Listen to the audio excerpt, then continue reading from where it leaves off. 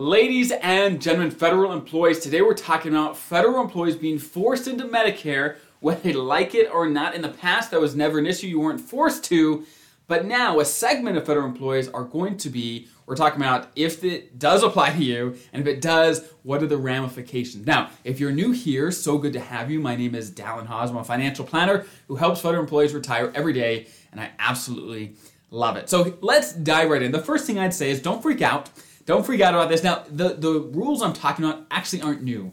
They were passed in legislation about a year or 2 years ago, but I've got lots of questions about it, so I wanted to clarify who this all applies to. Now, number one, this applies to USPS, okay? So if you're a non-USPS federal employee, this is not going to apply to you, at least as of yet. It may in the future, right? And we'll talk about why, but as of today, it does not apply to you. The legislation that passed only applies to USPS employees and not to all of them, only to those that have not retired or turned 64 by January 1st, 2025. So if you've retired before the 1st of 2025, okay, or you've turned 64 or older by January 1st of 2025, then you are exempt from this rule, okay? But if you are USPS and you are younger than 64, come January 1st, and you haven't retired yet, then you will be forced into Medicare when you hit Medicare ages, okay?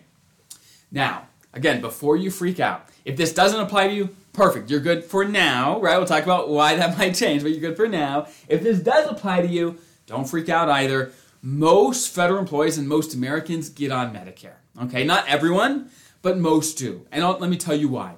This is a very common strategy for federal employees, is they get on Medicare A and B. Well, let me actually back up one step. When I say federal employees are forced onto Medicare, what am I talking about, okay? Medicare's got lots of different parts. Medicare has A, B, C, and D. Okay, and there's supplements and advantage plan. There's a bunch of different things, but let me focus on the core parts, okay? So Medicare A is free for federal employees. So that one's a no-brainer. Most people do that anyway. It's free. When I say you're forced onto Medicare, I'm talking about Medicare Part B.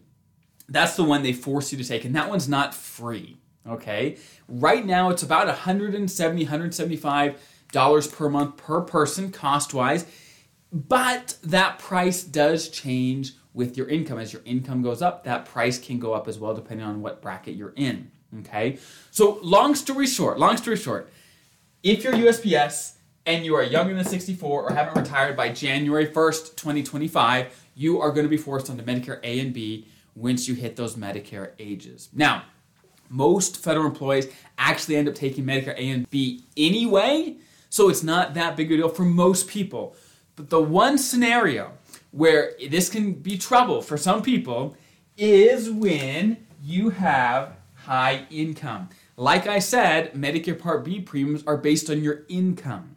Okay, so let's say there's a USPS employee who has really high income in retirement, or they're married to someone who has really high income, whatever it might be, right? Then their Medicare premiums could be really, really high. So basically, for you to find the premiums for whatever year you're watching this, if you just Google Medicare Part B premiums 2024 or 2025, whatever year you're in, then you'll find a chart that shows whether you file a joint return or single return. It shows different income brackets and what the price for Medicare Part B would be in those brackets. So check that out, okay? Once you start going into those brackets, Medicare Part B becomes very, very, very expensive, okay? It still may be worth it. It just depends. So again, for most people, this is not a big deal, right? For most people, it doesn't apply. For most people, it's not a big deal, even if it does apply.